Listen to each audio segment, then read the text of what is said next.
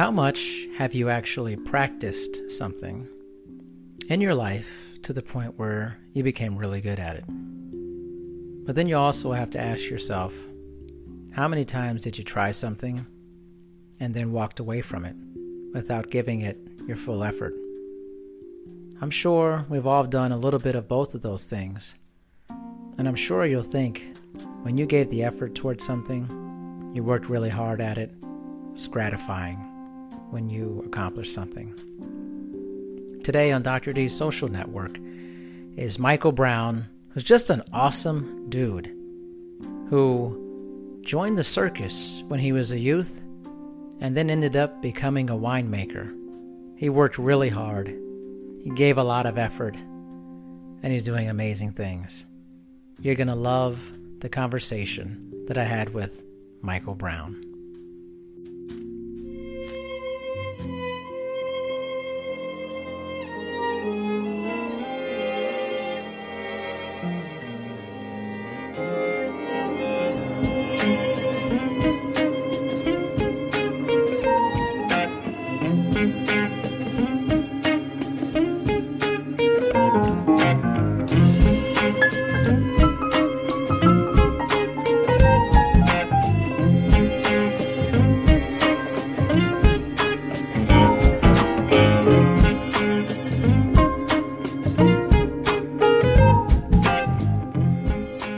Okie dokie. Here, back in the network with Michael Brown. Michael, how you doing today? I'm doing great, Darian. Thanks for having me on. Yeah, no, it's your story. Again, I don't know a lot about it, but it sounds pretty incredible. And off air, we were talking about you grew up in Washington. So tell me a little bit about growing up and what led to the whole joining the circus. Well, I was actually born in Oakland, California, and then my dad got a job up in Wenatchee, Washington, at a tree fruit research center. He worked for Washington State University as an entomologist studying mites on tree fruit. And in our hometown, at that point, it was 60,000 people or so, and there was a youth circus in town. And I tried sports. I tried football, baseball, basketball, soccer, you name it. I could never quite get it. And then one of my good buddies, when I was in seventh grade, I was 12 years old, said, join the circus. And I go, well, I don't know how to do anything like that. He goes, it doesn't matter. It's just fun. Just join. Yeah. And you move mats around during the show, and then we just have a good time. And I said, okay. And I did that. And I was very intimidated, because you see these people flying on the trapeze and walking on the high wire and eating fire. And I'm like, wow, I don't think I could ever do that. Well, I started practicing, and I got on my first act the second year, which was unicycles. And then the next, I said, well, I did that. Yeah. I want to eat fire. Whoa. So I talked to the fire eaters, and they go, well, here's how you do it. It's not too complicated. So I got on that act. And I said, well, I'll never be on the high wire. That's like just way too much for me to handle. Well, a year later, I was on the high wire. And they said, Michael, do you want to be on the bullwhip team where you crack things out of people's mouths with a bullwhip? Oh. And I said, yes, please. Yeah. And I was like, I hope I don't take some girl's nose off, And then a few other acts. And then my last couple of years, they said, do you want to be the catcher on the flying trapeze? And I said, yes, please. And that scared the heck out of me. But I did it. And it taught me a lot about life. It taught me a lot about practice, hard work, dedication, failure, risk, reward, and also some showmanship. And then when I got into the wine business, I didn't know anything, kind of like when I started the circus. Yeah. And I said, I'm going to give this a go. And, 10 years hard time. And the thing worked. That's good. It worked out. Yeah. What about the circus? Like, did you have any did you go to the circus before you joined it ever, or like watch it as a spectator before? Yeah, when we were little kids, we'd go there every time we'd have home shows. Home show is a show that they would do in our hometown, and it would travel around different fairs and things, and it was very wholesome. Parents would Mm-hmm. go, and the leader of the circus was our principal of our junior high, and it was really kind of a nice thing. But home shows, when I was a little kid, we'd go there, and I was just mesmerized by what they were doing. And I'm like, wow, that is really neat. But I don't know how they do it, and I could never do that. Well, it turns out I could, Yeah. you know. Wow, that's So amazing. Now, when you got into the circus, what about it was surprising to you based off of your perspective of just being a spectator before? what surprised me was if you practice really hard, you could accomplish your goals. And I was always kind of a, shy kid. I didn't want to expose my weaknesses. And I was out there one day on the trapeze by myself in the practice area because I didn't want to fall on my face in front of a bunch of people. Yeah. And to fly off the trapeze, turn around in midair, come back and land on this little pedestal was really challenging. And I went for it and I hit the net, went for it, hit the net, went for it, hit the net. And I finally, this is this is a big deal for me. It sounds like a small thing, but I finally got it. And it kind of like shook me a bit, like, wow, I did that.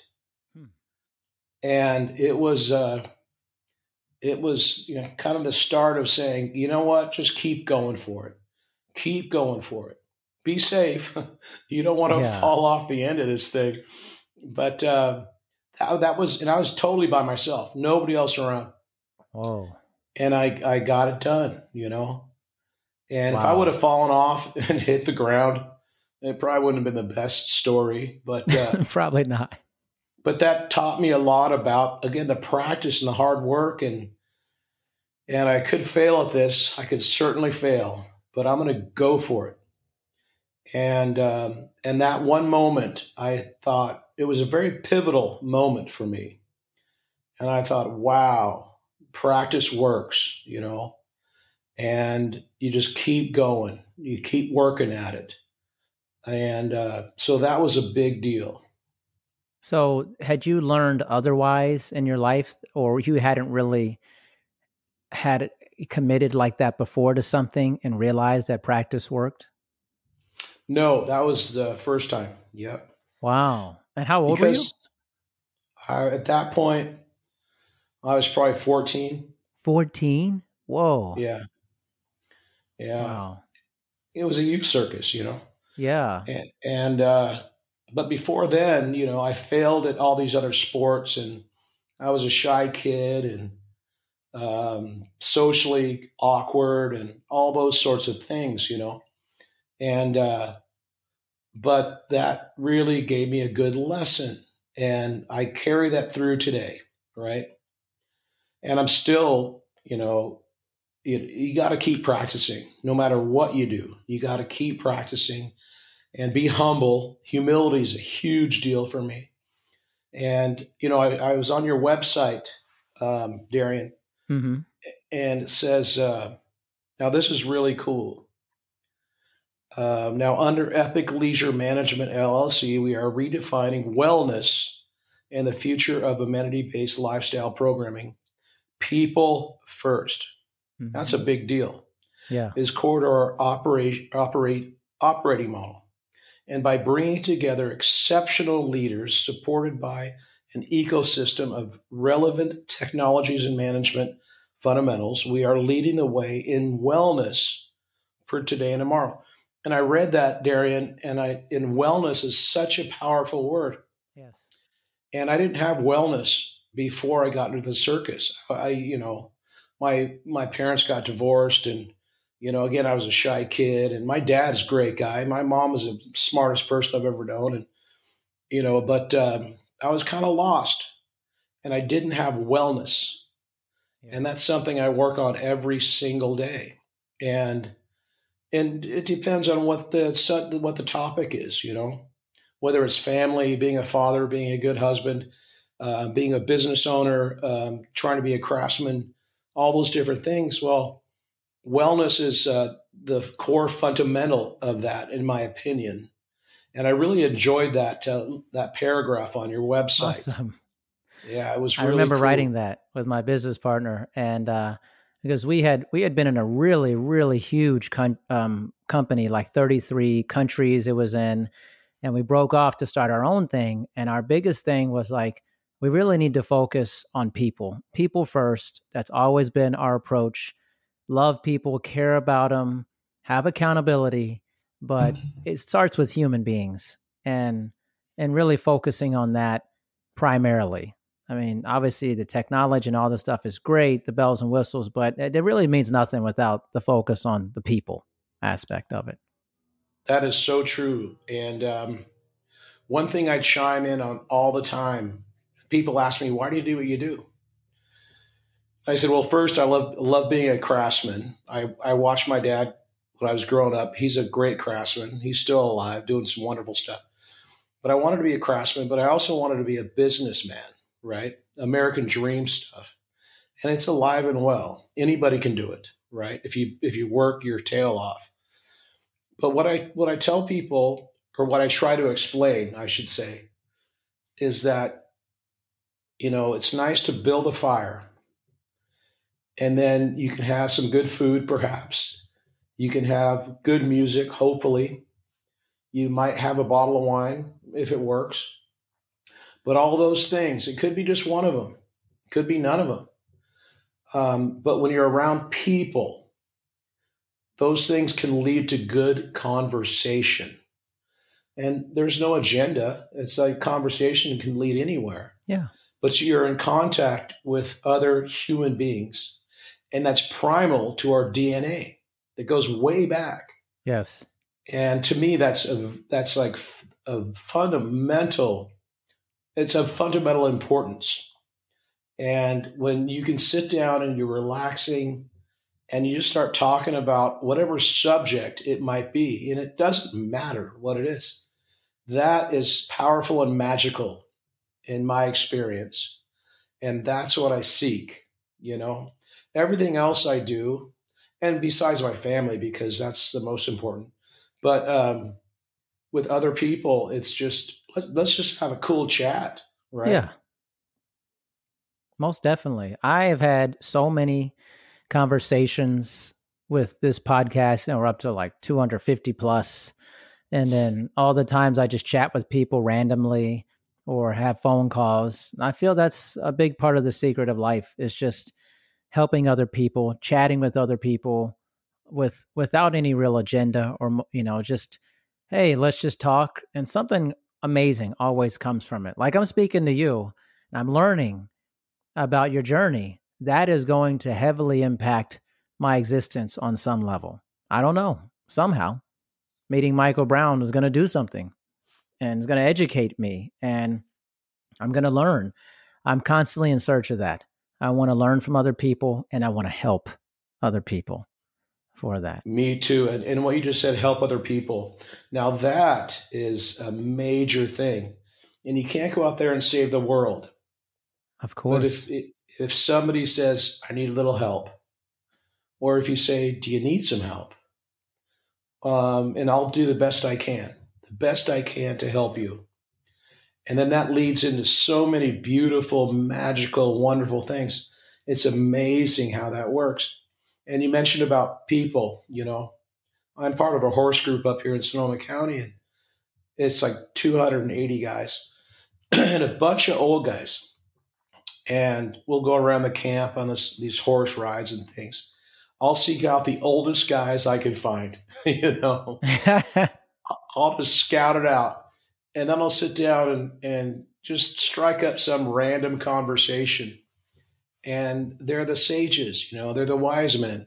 Yep. And I learn something every time because they've been around. They have been around. And I'm 52, but I'm still a young whippersnapper, mentally, so to speak. But no, the human interaction is powerful. And another thing about that, which just struck my mind, is one other thing that I'm a big, big fan of, is Mother Nature. Mm. And you get out there in Mother Nature and you see things growing, you see birds flying, flowers coming out. We have no control over that. No. We can impact it in a negative or positive way, but just being out there and feeling Mother Nature. And humans are part of Mother Nature. We're not aside from it. We're animals, and so that's a big part.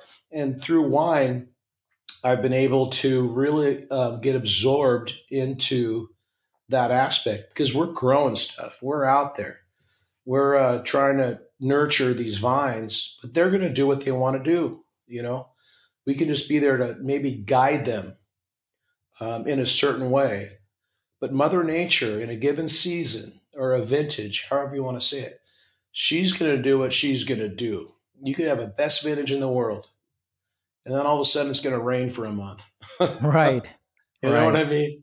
But that's the beauty of it. That's the cool part about it, in my opinion, because it's the unknown, and then you just keep going for it, right? You just keep, and you got to kind of ride it. And I'm not a surfer, but I'm going to use a surf analogy. When you're on a wave, I mean, that wave's got control. You don't have control of that wave. You just got to stay on your board, man. And if you wipe out, hopefully you don't hit a rock. That's true. That's so true. Speaking of the winemaking, what was that transition like? I want to understand like that transition from the circus to winemaking, or was there something in between that? There was definitely something in between. When I was 13, I got my first job at a Chinese restaurant because I was kind of tired of making $5 a week in allowance mowing our own lawns. Yeah. And I'm in wood shop at junior high. My buddy goes, "Hey, go get a job at this place. You'll make $3.35 an hour washing dishes." And I go, $3.35 an hour? I'm making $5 a week. I'm in, man. Yeah. And so I show up and the owner says, "Hey, do you got your social security number?" I said, "Well, it's coming." He goes, "All right, get in the dish pit." I still love to wash dishes. My wife doesn't know that, but I still do. We won't tell her. Yeah. But anyway, and then he goes, "We're going to promote you to onion cutter." I got my first promotion, and I'm sitting there cutting onions in a Chinese restaurant, just crying, And these guys in the kitchen were just laughing at me. And I look at them and I'm like, I'm laughing at you all the way to the bank, man. So anyway, and then I got a job at the finest place in Wenatchee. It used to be called the Thunderbird. Now it's the Red Lion. And my manager said, "Lie in your application. You're only 16, but I want you to be a captain, which it means you do flambés." I go, "Okay." Mm-hmm. I took his leadership. And all of a sudden I'm 16 making steak Diane and Cherry's Jubilee and things like that. And then I moved to Santa Rosa and I got a job doing a similar thing at a restaurant called Equus. Then I got a job at a restaurant called John Ash and Company. I moved back to Seattle, worked at this wonderful place called Lamprey. This guy, Scott Carlsberg, wonderful chef. Anyway, I decided to move back, but I learned about, I wanted to be a craftsman and then again, hospitality and all these things. But I really wanted to be a craftsman. I moved to Santa Rosa, or back to Santa Rosa. And we'd go on what I call a cannonball run on Mondays. We'd go tasting rooms. And I was intrigued by the agriculture because Wenatchee is a tree fruit area. So I grew up in apple trees and cherry trees. But the grapes were a different level of agriculture and finesse.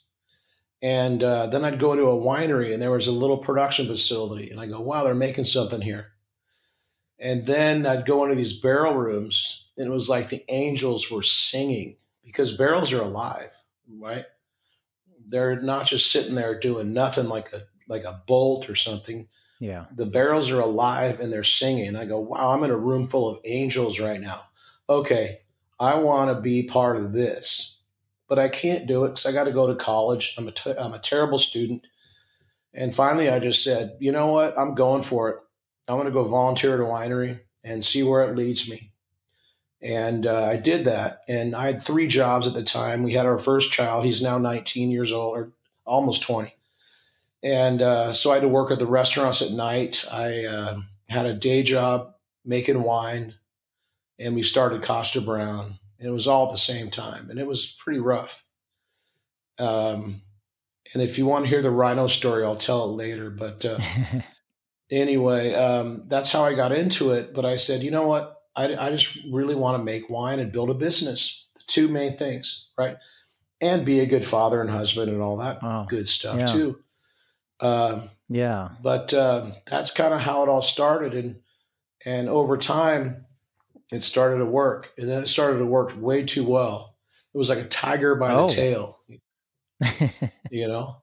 It was a tiger by the tail, and Wow. the thing blew up, and now we have our own winery because we since sold Costa Brown, but Okay. now we have our own winery, and we're doing it all over again. But now it's just it's our family's winery, and I'm proud of it, but I'm just now more free. Oh, I see. I see. It's part And of it's part of wellness. yeah, oh man, wellness is so broad. There's so much to it. I think sometimes people think about it too much in the physical sense, which is absolutely a part of wellness that is physical, but it's a whole wheel of a variety of emotions and the social nature of humans, occupation, environmental aspects, spirituality. It's really all encompassing of what it means to be a person. Absolutely, and spirituality is huge, Yeah. and it can be elusive, but it's there. It's out there. That's why I'm attracted to Mother Nature. Explain that, like your statement. You said it can be elusive. I'd love to learn more about that statement. Well, the way my brain works is, I'm very task oriented, right? Mm-hmm. And I've got to get my job done. I've got to get these things accomplished. I have to do this, do that, and it kind of takes out time for really reflecting and being spiritual. And so I'm a meditator now, and that helps me a lot. Meditation's huge, you Awesome. know, and I love that. And there's so many different types, as you know, Yes. so many different types of meditation. So that kind of keeps me centered and grounded, and to try to get closer to spirituality. Because, in my opinion, if you have sound spirituality, which is, again, elusive because you got to kind of search for it and work on it. You got to work on it. It's just not going to happen. Most definitely. But if you work at it and you're dedicated to a certain extent, because we still have all our daily tasks and all these things going on, but when you get those glimpses and those real, it's like, wow, that makes sense. And within the spirituality realm, okay, I feel better now, and it's good, and I like that, and I have a deeper understanding of myself, and that's the first thing, and then of what's going on around me. And if I can understand myself better through spirituality, then I'm more accessible to other people in my life. You know what I mean? Yeah. If that makes sense. Yeah. No, it does make sense. The elusive part, I think, fascinated me because I was like, okay, what does that mean from his perspective? And it makes a lot of sense. I think today's lifestyle sometimes makes it more elusive for a lot of people. We're distracted by so many things. Yeah, especially these days. I mean, we came in typically our business cycle. We're getting ready to bottle our wines for the 19 vintage here in about, I don't know, 2 weeks, and then we kind of rest for 3 months. We get stuff done. We're still working, but we don't. It's not this big pressure point. But this last year, 2020, we got out of bottling, and then COVID strikes. Like, Right. what? And then you have civil unrest. Oh my gosh. And then you have political unrest. What's going on here? And then we had fires, which took out 85% of our crop because of smoke Mm. damage. And all these different things happened. And I'm like, what is going on here? And that's during those moments of, it's not really crisis. I mean, it could be for some people, but it's more like, man, I could either twist out or I could ground myself with spiritual practices, with meditation, with good human interaction. And this is just the way I look at it. You know what I mean? Everybody looks Yeah. at it Yeah. differently. But and then engagement. Engagement is a big deal.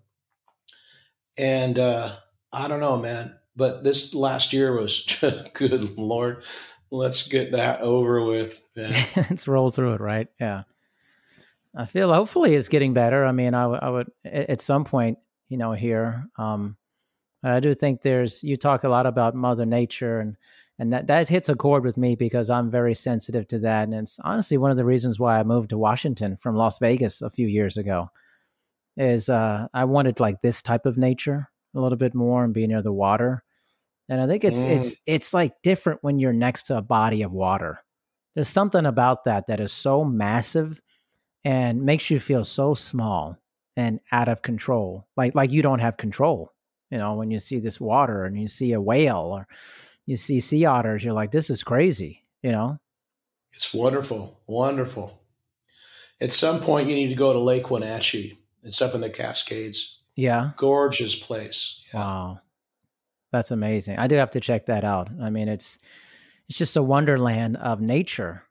And I never thought about nature and winemaking the way you explained it. See, that's something like I never would have thought about because I just drink it. I don't know about all the aspects of it. But you felt like making wine grew you closer to nature. That's what it sounds like. Yeah. Oh, there is no doubt. I mean, you get insects and butterflies and birds and everything and all the microorganisms in the soil. And it's just, and the plants that grow out of it and that nurture the vines. And it's a whole ecosystem, micro ecosystem. But it's such a cool thing, man. And what you mentioned about like the sea otters and the whales, they're just doing their thing, you know? Yeah. And it's a wonderful thing.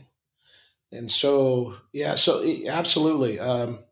As I grew closer to agriculture, it opened my eyes more so to the magic and the beauty of Mother Nature. It's just a cool thing.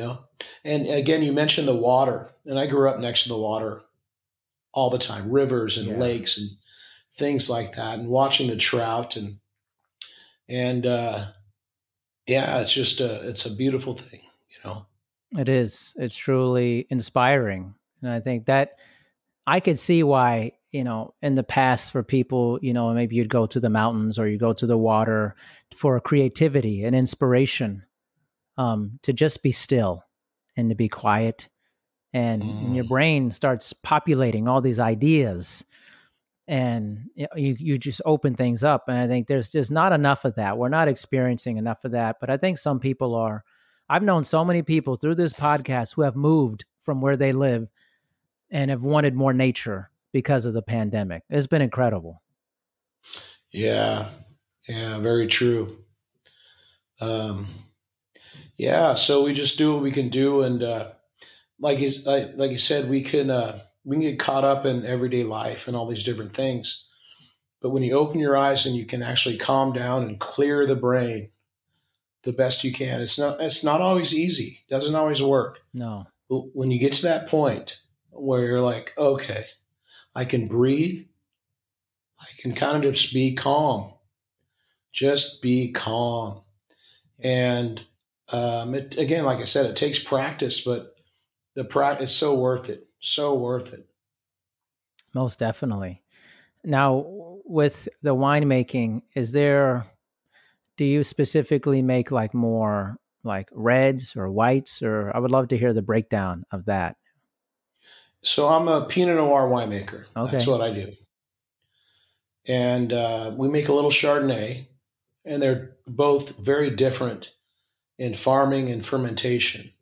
But we're a Pinot Noir winery, and we've been that way for 24 years. And it's just something that resonates with me. And this one time, I'm talking to this one politician, cool guy, but one of my partners said, "Hey, meet Michael. He makes Pinot Noir." And this guy says, "I like Cabernet." Mm-hmm. And I like Cabernet. I mean, nothing wrong with it at all. But I said, "Well, Cabernet to me is playing poker with my buddies, right? It's burly, it's big, Mm-hmm. it's very intense. But Pinot Noir is dancing with my wife." Hmm. And I said, I would rather do that, actually, you know, because it's got a lot of finesse and a lot of grace, and very temperamental, and but a lot of nuance and a lot of another elusiveness. It can be Mm. elusive, and very hard to farm. But and people ask me, why did you start with Pinot? They say that's the heartbreak grape. That's the hardest thing to do. Yeah. And I said, well, why not start with the hardest thing? Yeah. Yeah. Why not just go for it? And it turns out, in my opinion, it's not the hardest thing. It's just different. Mm. It's a different way of looking at it. It takes a different skill set, but it's not too different than any other winemaking. It's just different. But for some reason, it just hit my heart, and I go, man, I love this. This is really cool. And Wow. that's why we got into Pinot Noir. And I ain't going back, man. Right? He's not going back.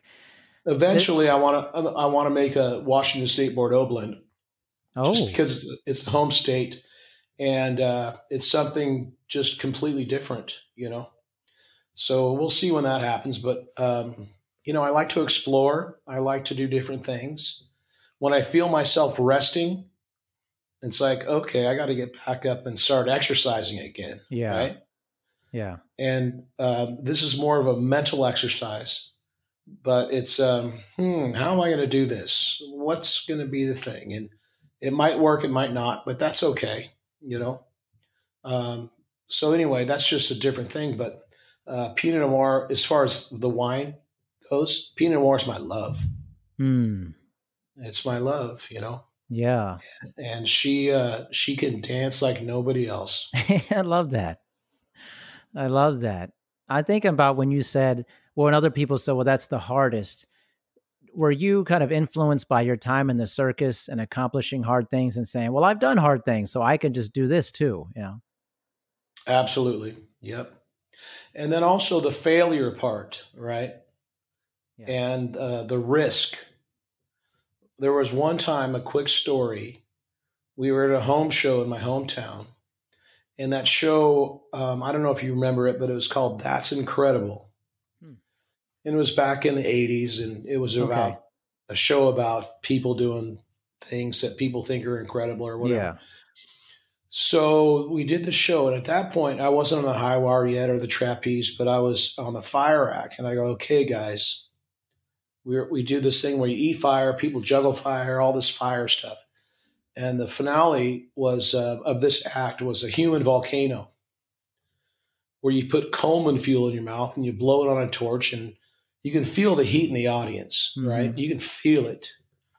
And I said, okay, guys, we're going to double up on the fuel. Whoa. And we're going to really blow this thing out, because there's scaffolding up and there's cameras and all these things. I go, we're going to get on this show because we're going to blow this thing out. And we're in the baseball stadium at Wenatchee High School, and the place was packed, and it was gusty winds, and you don't want to blow fire into the wind, just not a good idea. So we finally get a wind to our back so it would blow away from us. Right when we did it, the wind changed, and my whole face caught on fire. Whoa. And somebody threw me down and put my face out. And my dad looks at me. He goes, "We're going to the ER."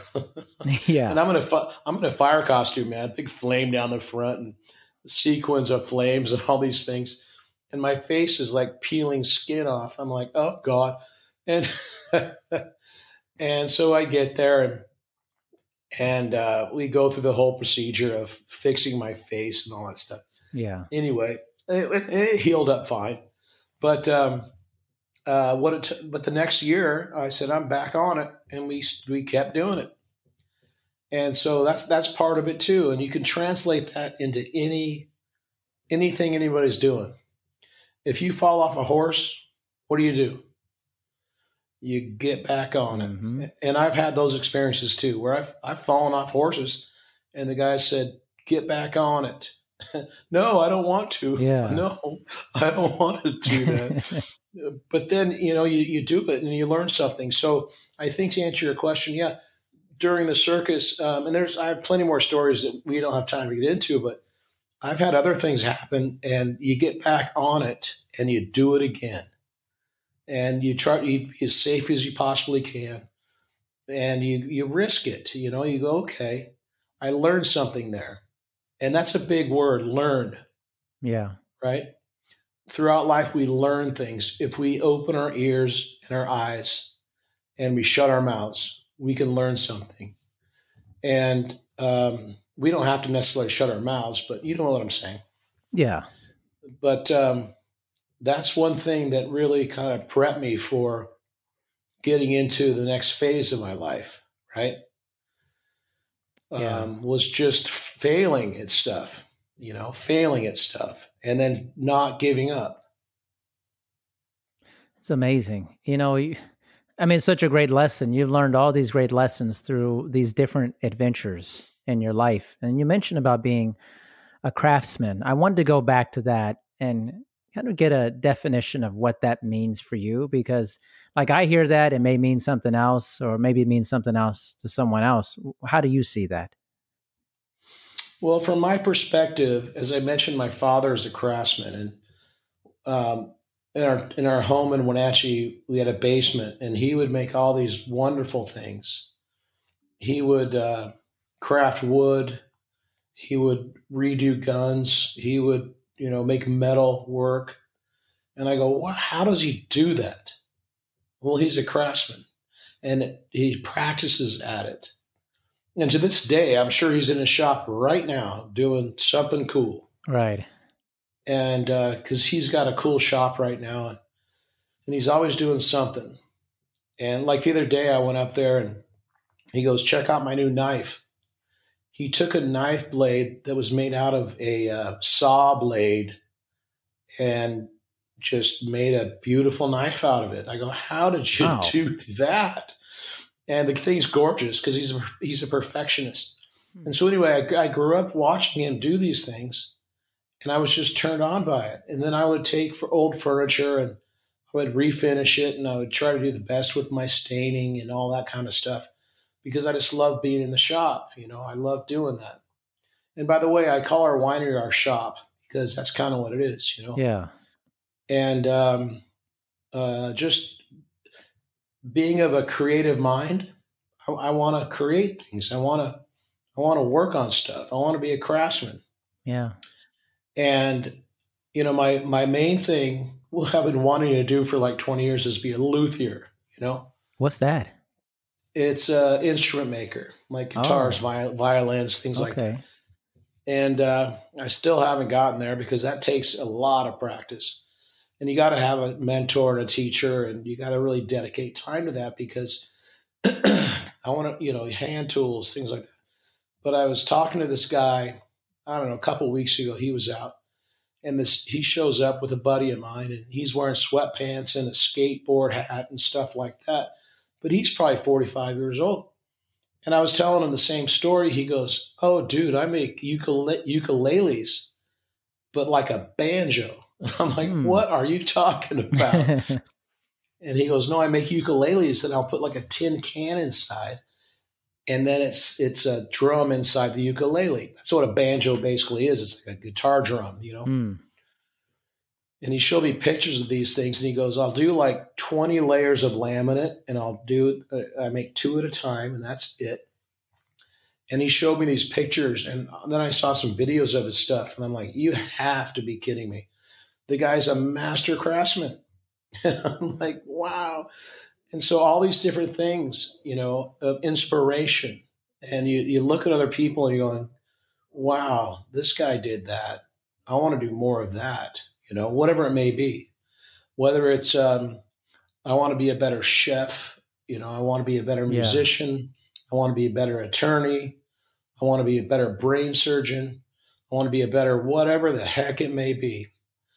I want to be a better postal worker, I want to be a better, you name it, right? Yeah. It doesn't matter. It's just you keep working on it, and then you gain inspiration. At least I do, from other people, and you go, "Wow, tell me your story." And this goes back to earlier in our conversation about conversation. Yeah. Wow, tell me a little more about that. That's interesting. How do you do that? And I love those things, man. It's so cool to hear other people's stories Yes. and to hear what they have done and to hear their hardships and to hear their successes. And it's very inspiring, both sides of the story. Yeah. Oh, wow, you went through some hard times, man. That was rough. And I've heard some stories, man. And there's some tough stuff out there. And then, but I got out of it and I did this. It's like, wow, now that's cool. Yeah. Yeah, most definitely. I feel like, some theme is, of this is, practice, continuing to work through success and failure, and then learning from others and helping others in whatever way you're able to, and connection. That's what I hear, and kind of summarizing a lot of this. And it sounds like you're a person whose whole life has been dedicated to that on some level. Yeah. And again, you mentioned we talked about this earlier, but you mentioned helping others, and sometimes people will be down, and you reach your hand up and say, "I need a helping hand," I just need a helping hand. Yeah. And other times you're in the complete opposite, where somebody reaches their hand up and says, "I need a helping hand," and you pull them up. You do the best you can to help somebody else out. And that opens up so many good things, man, right? Because Yes. on the first side, you're vulnerable. You're saying, "I need help." On the other side, it's like, "I will help you." And that's some good stuff, man, right? It is.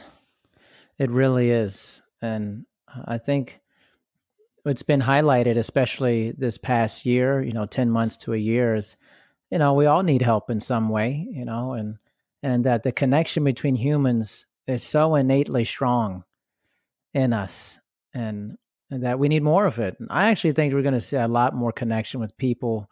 Sometimes the value of connection is highlighted through tragedy sometimes, and many times in life. And I want to be sensitive to that. But it's strange the things you learn through difficult times sometimes. You're like, I don't want these times, but a lot of times these times bring you back to what is very meaningful for you in your life and what it is about for you. I believe so. Yes, well put. Yep. So, Michael, listen, you seem like a great guy. And I need to get some of this wine, by the way. I need to know where I can buy it. It's man. I like wine quite a bit. And I'm like, oh, I got to get some of this wine.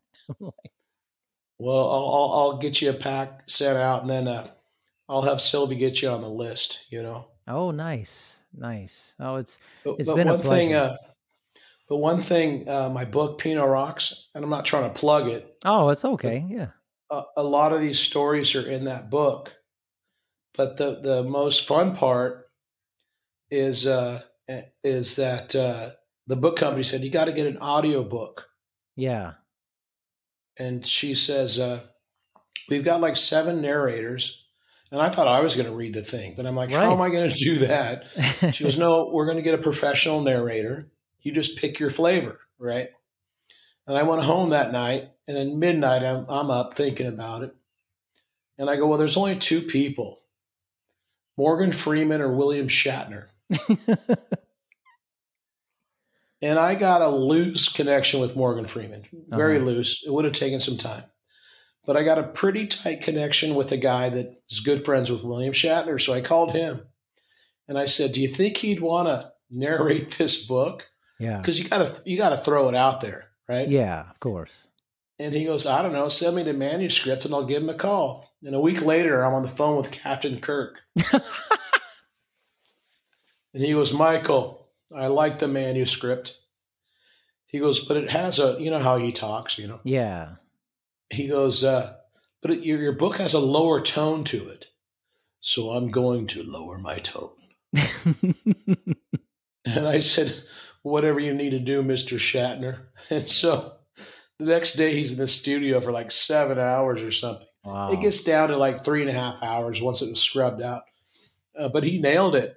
It's on Audible. It's like $15. It's not a big ticket. Yeah, yeah. And I'm not looking to make any money off it. It's just I don't know how to send it to people, you know. But he nailed it, and it was like, wow. And then I told his assistant, I said, oh man, I used to grow up with my dad watching the old Star Treks. Yeah. And then she goes, okay, Michael, he just signed a photograph for your dad. It's coming up in a week. And I go, cool. So I get this photograph, and it was of him in his golden shirt, you know, or yellow shirt when he was Captain Kirk. And it was like to Bob from William Shatner or something. And I had it nicely framed for my dad because my dad's a science fiction nut, you know. Same as my dad. Yep. Yeah. And I said, here you go, Dad. He was like, what the heck? And so it was a really nice gesture, you know. First of all, for him to narrate the book. And secondly, he just thought that my dad needed a photo of him, you know. Wow. That's pretty cool stuff. I mean, imagine talking to William Shatner and he's like, Michael, I will read your book. No. It was kind of like that, man. Yeah, that's how he talks, man. That's how he talks. But you got to get it and listen to it, man. That's amazing. He nailed it. So, and he got a bunch of different stories in there. So, anyway. Wow. William Shatner reads Pinot Rocks. I mean, that's incredible. Who would have thunk it? Man? Wow. Michael, I mean, you're full of information and funny stories, and you seem like you got a good heart, man. Just a good heart. And I love talking to people like you. It makes me feel good. So thank you for adding to my life. Yeah. Thank you so much. Well, I really appreciate having me on, and we'll get a box out to you up there in Washington State. And then again, I'll have Sylvie contact you with some information, and then if you ever need anything, and also, by the way, we're redoing our big guest house at the winery. It should be done by summer. Oh, and we don't charge for it. And we're not going to have a lot of people out. Yeah, but when it's done, if you're down in this area, the place is yours, man. Wow, I'm gonna have to take you up on that for sure. Wow, thank you for your generosity. Your kindness. This is coming out next week, February 1st. We're dropping it. Right on, man. Looking forward to doing that and just putting it out there to the world and just people hearing a good conversation. That's really what it's about. Yeah. Totally. All right, brother. You got it, man. Thanks, Michael. Thank you for listening to this episode of Dr. D's Social Network. Make sure you listen to future episodes. Also, please make sure to rate and review My Dad's Show on Apple Podcasts in the rate and review section. Thanks, everyone.